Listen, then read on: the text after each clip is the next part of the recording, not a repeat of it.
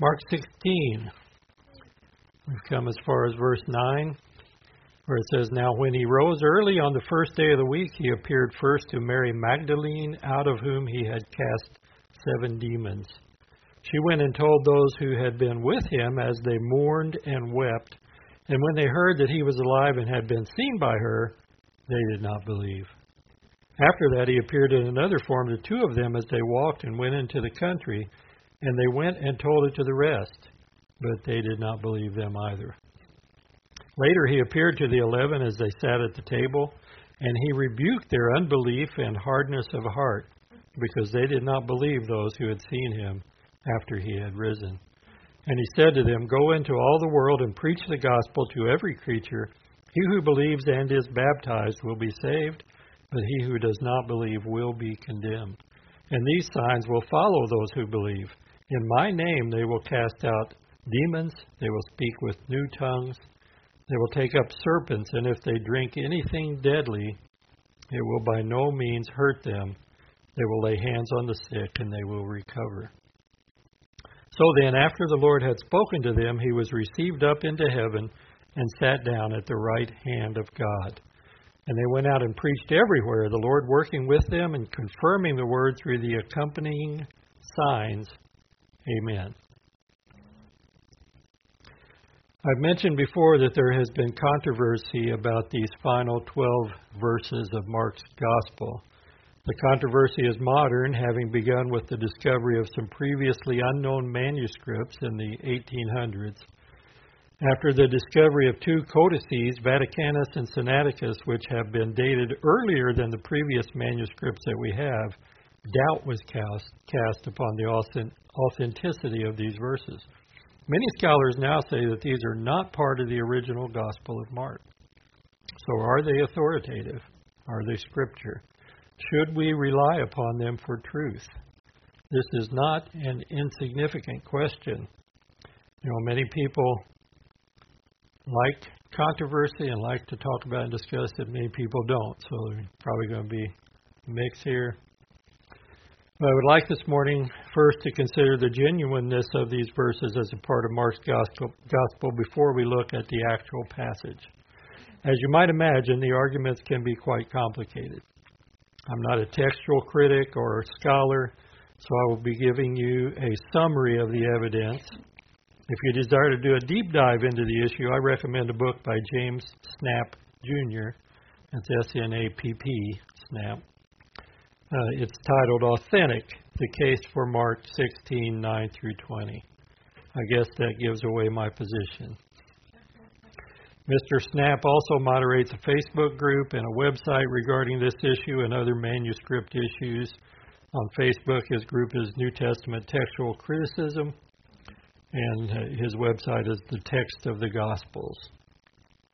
From the introduction to his book, he says this: What are scholars saying about Mark 16, 9 through 20? In 1970, Dr. Ralph Earl told his readers, it is almost universally agreed that verses 9 through 20 were added centuries after the Gospel was written.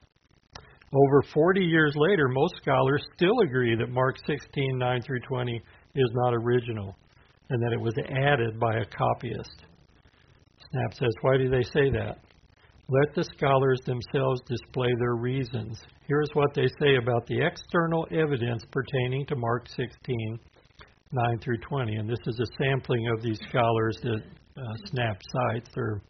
He cites a number more. But concerning manuscript evidence, Norman Geisler informs us that verses 9 through 20 are lacking in many of the oldest and most reliable manuscripts. Norm Geisler is somebody that, is a good apologetic speaker, teacher. Wilfred J. Harrington affirms that Mark 16, 9 through 20 is omitted in very many Greek manuscripts of the Gospel. Donald Jewell stated that, that's J-U-E-L, stated that according to the almost unanimous testimony of the oldest Greek manuscripts, Mark ends at 16:8. Ernest Finley Scott wrote that these 12 verses, quote, are found in no early manuscript. And David Urich concurs, stating all major manuscripts in this gospel at 16:8. That's from the introduction to Snap's book. He cites numerous others who say basically the same.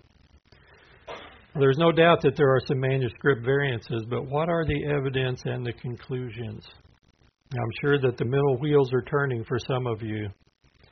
Please hold your thoughts until later and we can discuss them if it's not too late. I pray that my words will not create confusion, at least when the entire case is presented. You may not have encountered this issue, and if so, I apologize for bringing it to your attention if this causes distress. But if you've not encountered it, then you will encounter it if you read almost any modern translation, because they're all based on this manuscript evidence that's been discussed here. My purpose in addressing this is so that your confidence in the Word of God, this section and every section which we have received, might be firmly established, not that any doubts might be created. Snap goes on to quote scholars concerning the writings of some early church fathers, that is, early Christian leaders, and some of these say they're not familiar with these last 12 verses of Mark. And then, still from his introduction, summing up, he says this: thus we see that the manuscript evidence, the patristic evidence, the fathers, the versional evidence, which is other translations, and the lectionary evidence, which is what they would read from on Sunday mornings, all these testify against the genuineness of Mark 16:9-20. He's referring back to these quotations.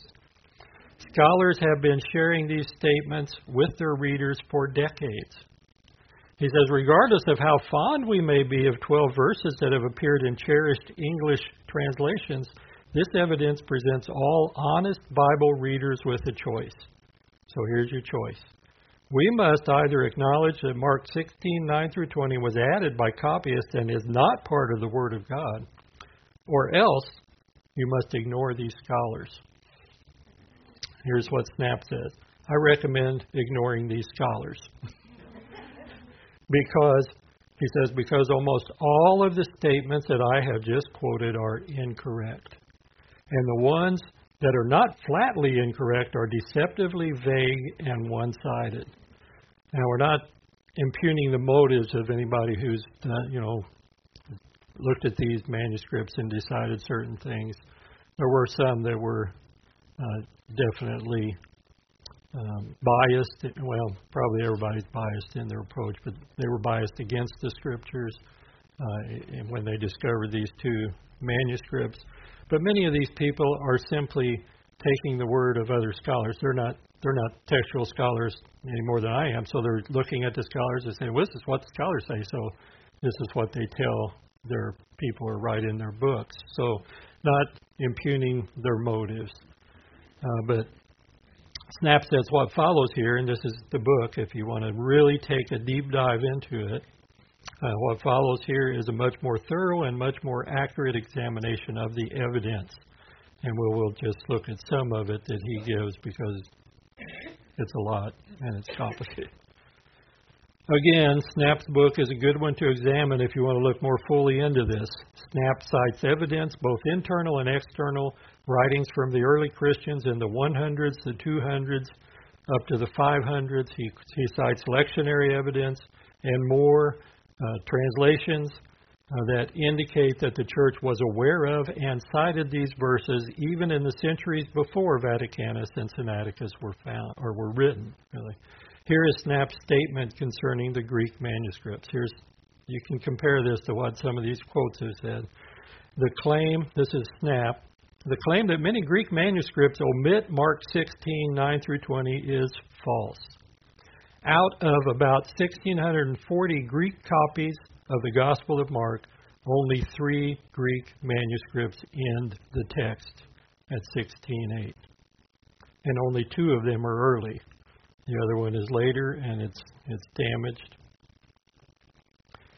The 2 early manuscripts. So when they say, make statements like all the early manuscripts, well, they're talking about 2. They're not talking about 1,638 or 37. He says there's more to the picture than the simple statement that some early manuscripts do not include verses 9-20. As far as Greek manuscripts are concerned, some equals 2. Some early manuscripts, 2. Early means over 100 years later than clear patristic use of the contents of verses 9 through 20. And do not include means do not include but show their copyist awareness of verses 9 through 20. For example, in Vaticanus, at the end of the book of Mark, it ends in verse 8, but there's a blank section left which perfectly fits these verses. And so the person who prepared that manuscript may not have had access to this ending, but he was aware of the ending and left that space. If you're wanting to get other support besides Snap's book, Snap is the only one that I've read or looked at, but Joe Focht recommends a book, Counterfeit or Genuine, by David Otis Fuller. He's a Fuller. Or the writings of John William Burgon, and also a gentleman named Ivan Panin. He wrote a book called The Last 12 Verses of Mark, and he was a Russian immigrant, and he went to Harvard and studied mathematics, and he became a mathematician. And at some point, he decided he would analyze the Bible mathematically and prove that it was not the Word of God. And it's similar to these guys we talked about last week that tried to disprove the resurrection and became believers. And so he analyzed, because the Greek and Hebrew alphabets are numbers as well. They're not the same as our alphabet, but each alphabet figure was also represented a numeral, or some of them, we go 10, 20, 30, so forth. And so he would take that and he would analyze the passages using these numbers, and he became a believer because he saw the way they lined up. And in his book, he does some analysis with sevens and how many sevens there are in, say, Genesis 1 and Matthew 1, or Matthew's genealogy. And he does that with the last 12 verses of Mark, and shows that they are the Word of God. So Snap discusses reasons why even these two manuscript producers, Vaticanus and Sinaiticus, were aware of verses 9 through 20. Let me give you some conclusions from a couple of other non-manuscript experts who come to the same conclusions as myself. First is William MacDonald. He says this: because two major ancient manuscripts of Mark lack verses 9 through 20, many modern scholars believe that they are not authentic. However, there are strong arguments for their inclusion. One, virtually all other Greek manuscripts and many church fathers do contain this passage. Number two, verse 8 is a most strange conclusion, especially in the Greek, where the last word is gar, or the word for. This word is scarcely ever near the end of a sentence, much less of a book. So it ends in an odd way, an odd place. Plus the fact that it says the women were afraid. I mean, that's not the way the Lord ends the gospel, with his followers in fear. Third, it says, if, as some teach, Mark's original ending is lost and this is a later summary, then our Lord's words about preservation apparently have failed. It's Matthew 24:35. Heaven and earth will pass away, but my words will by no means pass away. Fourth, the contents of the passage are orthodox. We don't find any heretical teachings in these 12 verses. Fifth, the style and especially the vocabulary closely parallel the first chapter of the book. This would illustrate the structure called chiasm, in which the beginning and the end of a work are parallel. And you'll find this in the Hebrew and Greek writings various times. This statement about the style and especially the vocabulary, one reason that this last 12 verses is rejected by some scholars is because they say, well, the vocabulary is foreign to Mark. He uses 17 words here in this 12 verses that he doesn't use anywhere else in the book, so obviously it's not him writing it, right? Snap takes several other 12-section verses of the Gospel of Mark and finds, hey, there's 17 words here. They're not used anywhere else in the Gospel of Mark. So obviously we've got to cut those out, toss them away. David Guzik does a preface to Mark 16:9 through 20 in his commentary, and he says, do these verses belong in our Bible? In many Bibles, this last portion of the Gospel of Mark is footnoted in some way, indicating that it did not exist in the earliest Greek manuscripts of the Gospel of Mark. You may have that in your Bible, if you see a footnote or indication there. This troubles some Christians regarding the reliability of God's Word. They wonder if this passage belongs in our Bible. He gives arguments against and for including it in our Bibles. He gives these arguments against including it in our Bibles.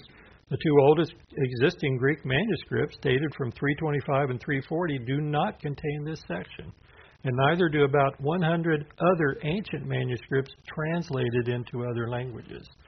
I think you could see these manuscripts, the Vaticanus, the Sinaiticus, are from the Alexandrian tradition, and then we have the Byzantine tradition, which is where our Bibles typically have been translated from.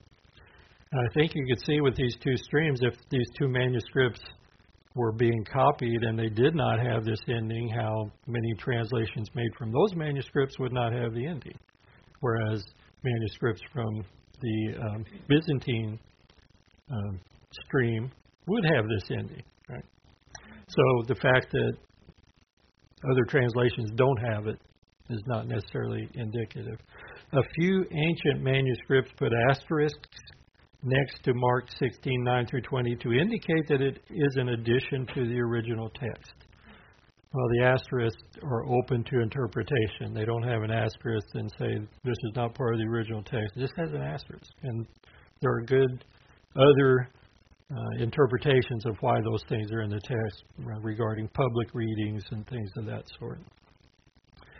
He says also against it, including it, according to their writings, almost all the Greek manuscripts known to Eusebius, who died in 339, and Jerome, who died in 419, did not have these verses. And we'll see there's some controversy about these statements as well. Snap establishes that Jerome was quoting Eusebius, so you really have one source for this. And Eusebius was also aware of and accepted Mark 16:9 through 20 from other contexts of his work. Guzik says, against, in a few other manuscripts, there are two other endings, one shorter and one with some additions.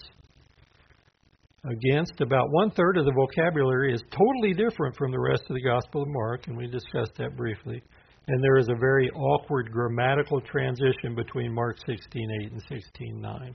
I'm not a Greek grammatarian, so.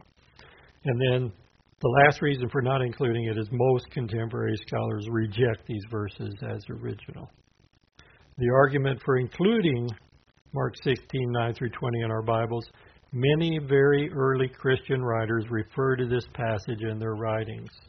This shows that the early Christians knew about this passage in the Gospel of Mark and accepted it as genuine. A guy named Papias, he was a disciple of the Apostle John. Papias refers to Mark 16:8 about these signs shall follow them. He wrote around 100 AD, which is centuries before these two manuscripts we're talking about were composed or copied. Justin Martyr's first apology quoted Mark 16:20 about the commission to go and preach the gospel to every creature. He wrote in AD 151. Irenaeus, in Against Heresies, quoted Mark 16:13 about the two travelers going to another country, and he remarked on it. That was AD 180. Hippolytus, in Peri Charismaton, quoted Mark 16:18 and 19. In his homily on the heresy of Noetus, he refers to Mark 16:19, and he wrote when he was Bishop of Portus, AD 190 to 227. Vicentius, Bishop of Sabari, quoted from two of the verses in the Seventh Council of Carthage, held under Cyprian, which was AD 256. Augustine, a century and a half later, in his reply, recited the words again. So you can see there's a lot of evidence from the early Christians that they were aware of and accepted these verses.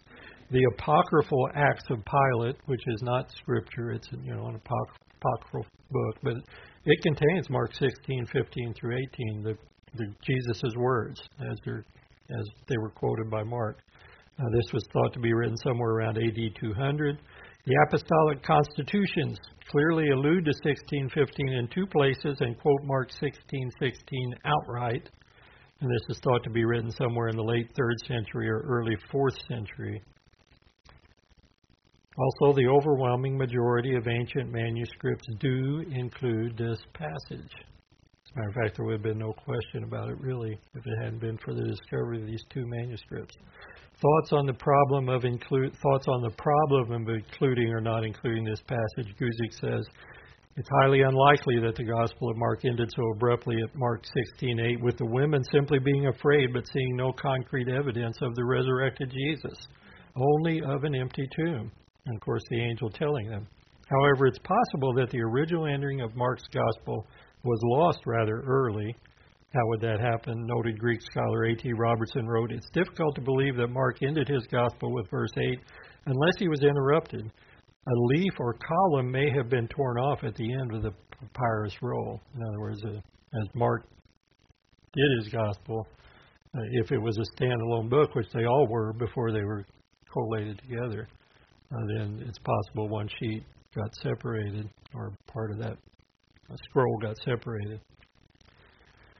He says, but importantly, the earliest testimony we presently have from writers like Irenaeus and others argues that the earliest Christians accepted Mark 16:9-20 as genuine.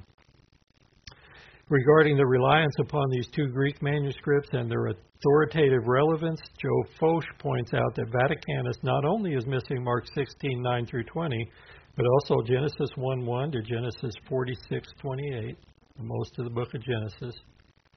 It's missing Psalms 106 to 138. It's missing Matthew 16, verses 2 and 3. It's missing Romans 16:24. It's missing all the pastoral epistles, 1st, 2nd Timothy, and Titus. It's missing the book of Revelation. And it's missing Hebrews chapter 9:14 to the end of Hebrews. It's not there. This manuscript is not a model of purity and authority. It's a mess. I don't think I want to make it my model of authoritative Scripture. If we're relying on it to give us the correct version of Mark 16, if it is the most reliable manuscript because of its early date, then must we not also excise the other missing verses from our Bibles? I think somebody was passing out razors, so you could, just take them out now, all these sections. In addition, the Syriac translation, which is called the Peshitta, predates these two Greek manuscripts by 200 years, and it includes these 12 verses. The Centurion Syriac version, predating these two manuscripts by a century, includes the ending. Jerome's Latin Vulgate includes them, and so that was translated from the Greek. Many other language versions include these verses, 9-20. In the early church fathers, over 100 writers who predate Vaticanus and Sinaiticus make reference to these verses or preach from them. 200 more between AD 300 and 600 quote them or make use of them. As mentioned, Papias, about 100 AD, a disciple of the Apostle John, quotes these verses. I don't think there is any valid reason why we also should not accept the last 12 verses of Mark as genuine. With the rise of higher criticism in the modern era, we in many ways have become judges of the Word of God rather than placing ourselves under the authority of the Word of God. I'm not opposed to scholarship or manuscript analysis, but we must also realize that we all have our biases, and we approach material with our set of biases. Many times as well, we respect human authority and simply cite what some other men say about the Word of God rather than examining the case ourselves. I think men like James Snap Jr. and these others that were mentioned have done us a great service in examining the actual evidence rather than parroting others' conclusions. In many ways, I think this is reflective of the modern church and the modern Christian. There's a tendency to set ourselves up as judges of the Word rather than believers and doers of His Word. We, speaking of Christendom, like to accept the things we like in the Word of God and question or deny those things we don't like. Christendom, we all know that being in a church or calling ourselves a Christian does not mean that we are born again and dwelt by the Holy Spirit or capable of being led by Him. But if you just look at everybody who names the name of Christian,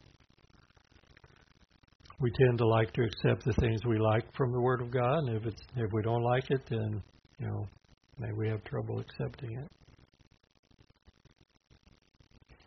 And thus, for example, many modern Christians have changed the morality of the Word of God into the immorality of the world based on our own feelings or judgments of what is right. That is, based on our emotions. I think we live as in the days of the judges. Judges 11:25 says, "In those days there was no king in Israel. Everyone did what was right in his own eyes." And that's the state of, at least, Christianity in the West. It states that a couple of times in Judges. The question is, do we have a king, capital K, in the church? It depends on which church you're talking about. Or do we set ourselves up as our own king, rather than bowing the knee to King Jesus? After all, we're Americans. We're independent in spirit and mind. We're exhorted by Paul in 2 Corinthians 10, verses 4 and 5. The weapons of our warfare are not carnal, but mighty in God for pulling down strongholds, casting down arguments, and every high thing that exalts itself against the knowledge of God, bringing every thought into captivity to the obedience of Christ. God has given us His authoritative word, and the church has had it long before Vaticanus and Sinaiticus were unearthed.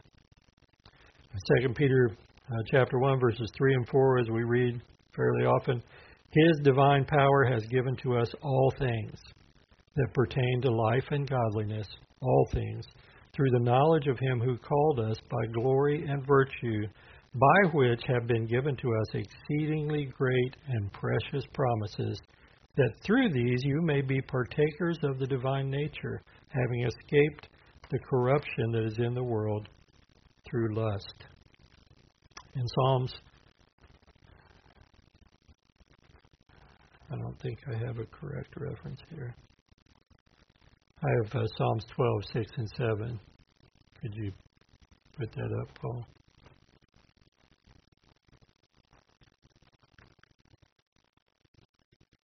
Yeah, that's the right one. Didn't look right. Words of the Lord are pure words, like silver tried in a furnace of earth, purified 7 times.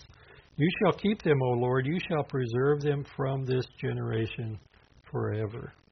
So we can trust in the word that we have received, that it's been given to us by the Lord. So now let's look at the passage. Mark 16, verses 9 through 11, it says, Now when he rose early on the first day of the week, he appeared first to Mary Magdalene, out of whom he had cast 7 demons. Amazing. She went and told those who had been with him as they mourned and wept. So this is where these guys are. They're still mourning and weeping as she comes to tell them. Once again, we see their mindset, the mindset of these disciples. They are blown away with disappointment. They are not plotting how they can pull off the great deception of a resurrection lie. And it says, when they heard that he was alive and had been seen by her, they did not believe. Well, the women as a group had seen angels, but Jesus himself appeared first to Mary Magdalene later on. We don't have a lot of information about her, but we're told here that Jesus cast 7 demons out of her. We know that she was very devoted to Jesus. John records details of this appearance of Jesus to Mary in John 20. She tells the disciples, but they don't believe her. They must think she's emotionally distraught or perhaps delusional. From John's Gospel, we learn that after finding the tomb empty, she ran and told Peter and John. And coming back with her, they found the sepulchre empty as she had told them. And they returned to their home, but she stayed at the empty tomb, and it was then that Jesus appeared to her. Verses 12 and 13 of Mark 16, it says, After that he appeared in another form to 2 of them as they walked and went into the country, and they went and told it to the rest, but they did not believe them either. So this appearance is recorded in much more detail by Luke in chapter 24, the two guys on the road to Emmaus. These two men, one of whom is not even named, are graced with a special visit by the risen Lord as he walks along with them, and then he expounds to them all the scriptures concerning himself. Their testimony is not accepted by the others at this time. So they didn't believe them either. In Mark 16, verses 14 through 20, later he appeared to the 11 as they sat at the table. He rebuked their unbelief and hardness of heart because they did not believe those who had seen him after he had risen. And he said to them, "Go into all the world and preach the gospel to every creature. He who believes and is baptized will be saved, but he who does not believe will be condemned. And these signs will follow those who believe. In my name they will cast out demons. They will speak with new tongues. They will take up serpents, and if they drink anything deadly, it will by no means hurt them. They will lay hands on the sick, and they will recover." So then, after the Lord had spoken to them, he was received up into heaven and sat down at the right hand of God. And they went out and preached everywhere, the Lord working with them and confirming the word through the accompanying signs. Amen. Jesus rebukes them for their unbelief and their hardness of heart. Henry Morris points out the Greek word for hardness of heart is sclerocardia, from which is derived our English word cardiosclerosis.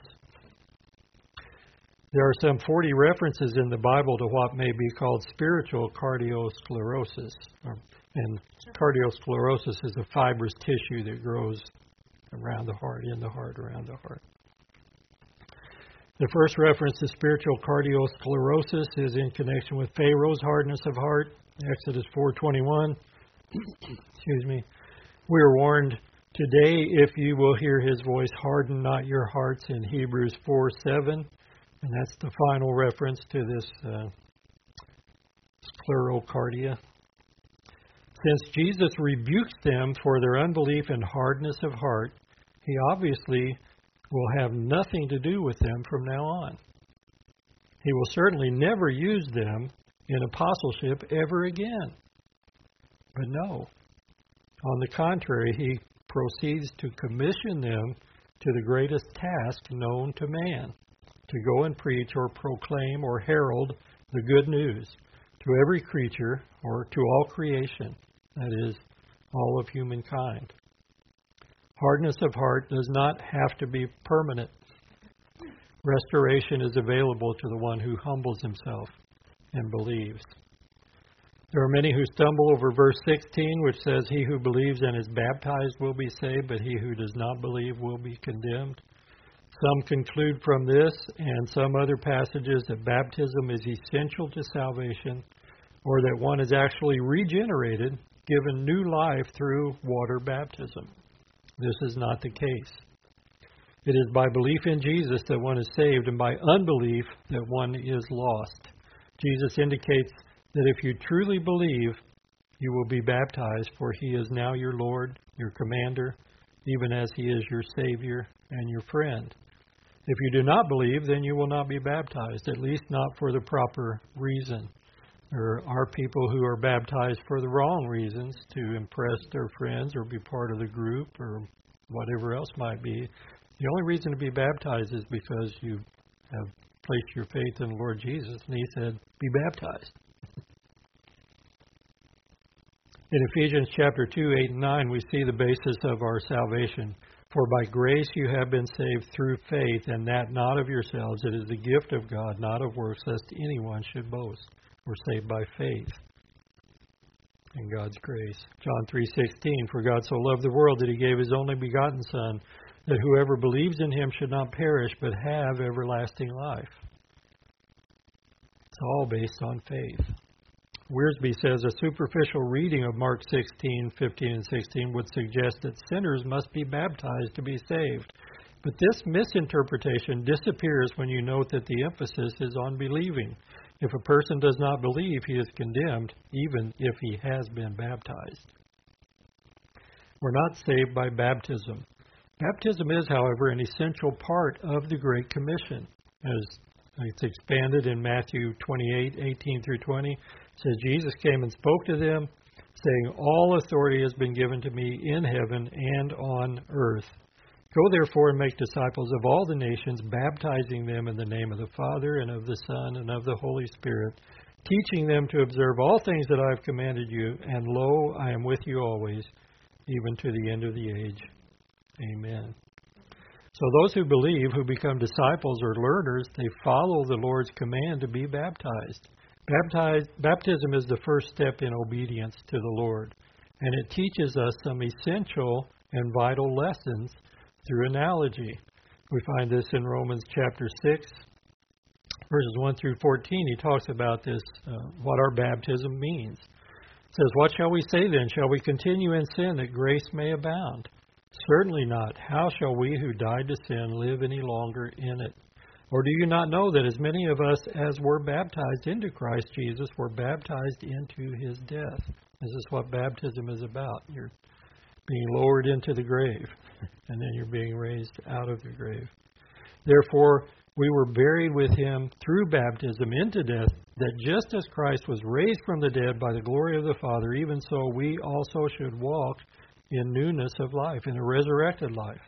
For if we've been united together in the likeness of his death, certainly we also shall be in the likeness of his resurrection, knowing this, that our old man was crucified with him, that the body of sin might be done away with, that we should no longer be slaves of sin.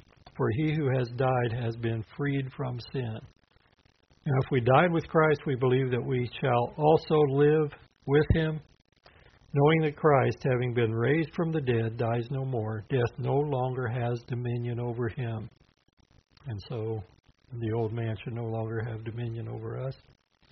"For the death that he died to sin once for all, but the life that he lives to God. Likewise, you also reckon yourselves to be dead indeed to sin, but alive to God in Christ Jesus our Lord." We reckon ourselves to be so because God says it. "Therefore, do not let sin reign in your mortal body, that you should obey it in its lust. And do not present your members as instruments of unrighteousness to sin, but present yourselves to God as being alive from the dead, and your members as instruments of righteousness to God.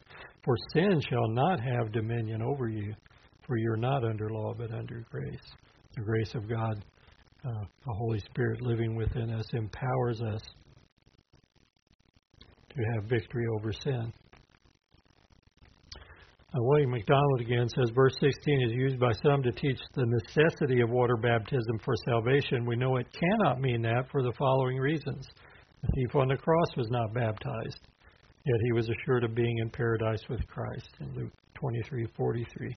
The Gentiles in Caesarea, Cornelius' house, were baptized after they were saved. They were regenerated, filled with the Spirit, then they were baptized, so baptism was not their salvation.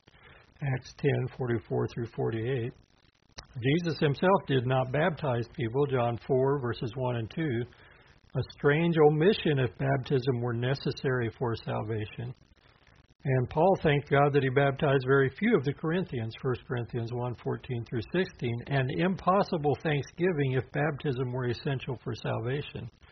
He also states, God did not send me to baptize, but to preach the gospel. He couldn't say that if you have to be baptized to be saved. And approximately 150 passages, we just read a couple, in the New Testament state that salvation is by faith alone. No verse or few verses could contradict this overwhelming testimony. That means our interpretation would be incorrect, and we'd have to look at it in the light of these many other verses. And finally, baptism is connected with death and burial in the New Testament, not with spiritual birth. David Guzik says, at the same time, it would be terribly wrong to regard baptism as non-essential. It may not be essential to salvation, but it is absolutely essential to obedience. Jesus told the believer to be baptized, and they must do it. It becomes essential as soon as Jesus commands it. You know, I've been giving you quotes from a lot of different people this morning, and I just want to clarify that when I'm quoting them, first of all, I'm not endorsing everything they say. I tell you that often because I don't know everything they say. But also, I'm not making an appeal to their authority. Our only authority is the Word of God. I'm quoting them because they say it better than I can say it. And so, Another example of something being essential because Jesus commands it is loving one another. No one's saved by loving each other. We love each other because we're saved. So we're not saved by loving one another, but it's essential that we love one another because it's the command of Jesus. As believers, we're to be His obedient followers, and when we fail to obey, it is sin. Verses 17 and 18, these signs will follow those who believe in my name. They will cast out demons. They will speak with new tongues. They will take up serpents. And if they drink anything deadly, it will by no means hurt them. They will lay hands on the sick and they will recover. This is many people's favorite verse, 2 verses in the whole Bible. Yeah. Miraculous happenings would and will follow the proclamation of the gospel. These signs will follow, not precede or take precedence. The idea is that these things will occur as those who are commissioned to go about the Lord's business of preaching the word and making disciples. As those who are commissioned go about the Lord's business of preaching the word and making disciples, these things will follow. This refers to the corporate body, not each individual. All of these things are not going to be happening to us individually. These things will follow the community or the body of Christ as they carry out the ministry of Jesus. When these things are manifested, it is the Lord's will and timing. It's in His will and timing, not in that of any man or of any church. Someone has said signs are meant to follow believers instead of believers following after signs. It's so true and so much the reverse of much Christianity today. So as the gospel is preached in the world, demonized people will be encountered and delivered. For example, Acts 16, Paul at Philippi with the young girl who was a fortune teller.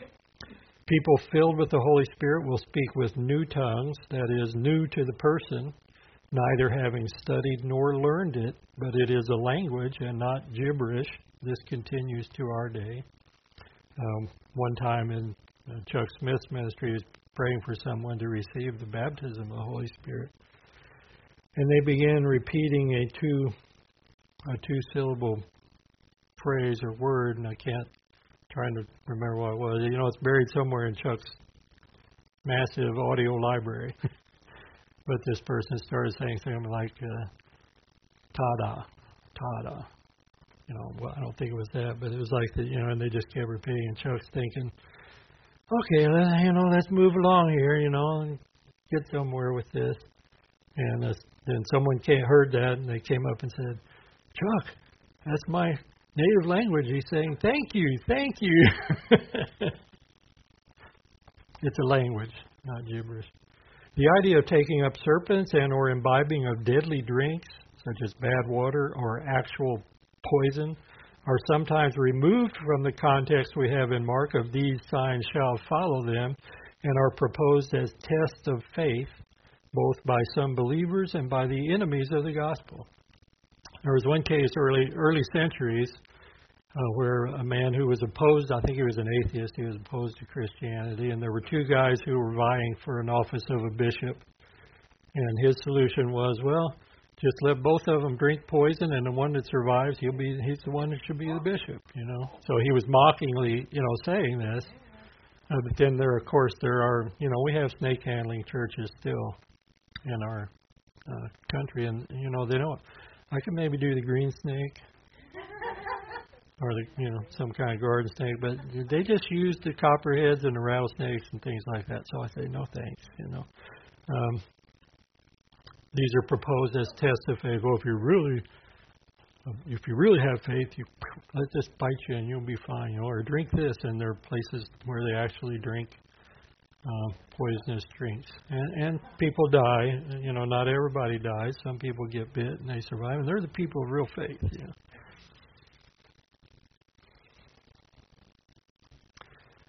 Some deliberately drink poison to prove the genuineness of their faith, or are bitten. Some die while seeking to prove their faith. This is certainly not what is spoken of here.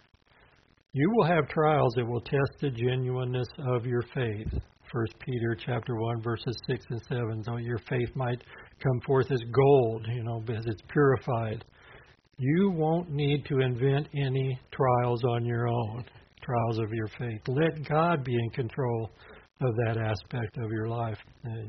He's the one who knows what needs to happen, when it needs to happen, and how it's going to test your faith and to bring you through that.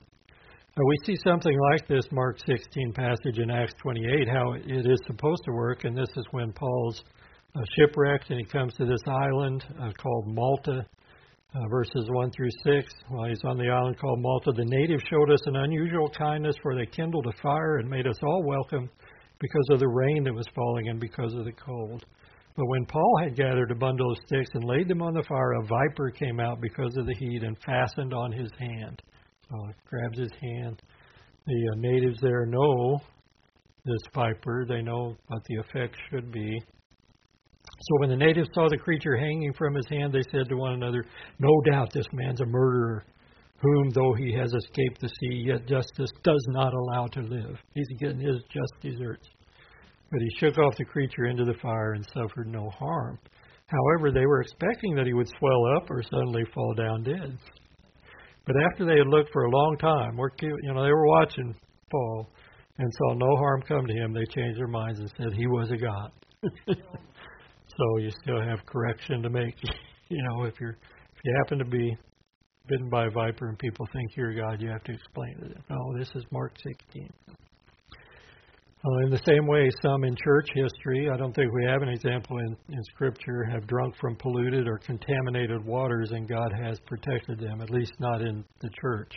Now, there is that situation with, was it Elijah or Elisha, where there was poison in the pot, and Elijah or Elisha tells them put something in there, and then it was fine. They could do that. So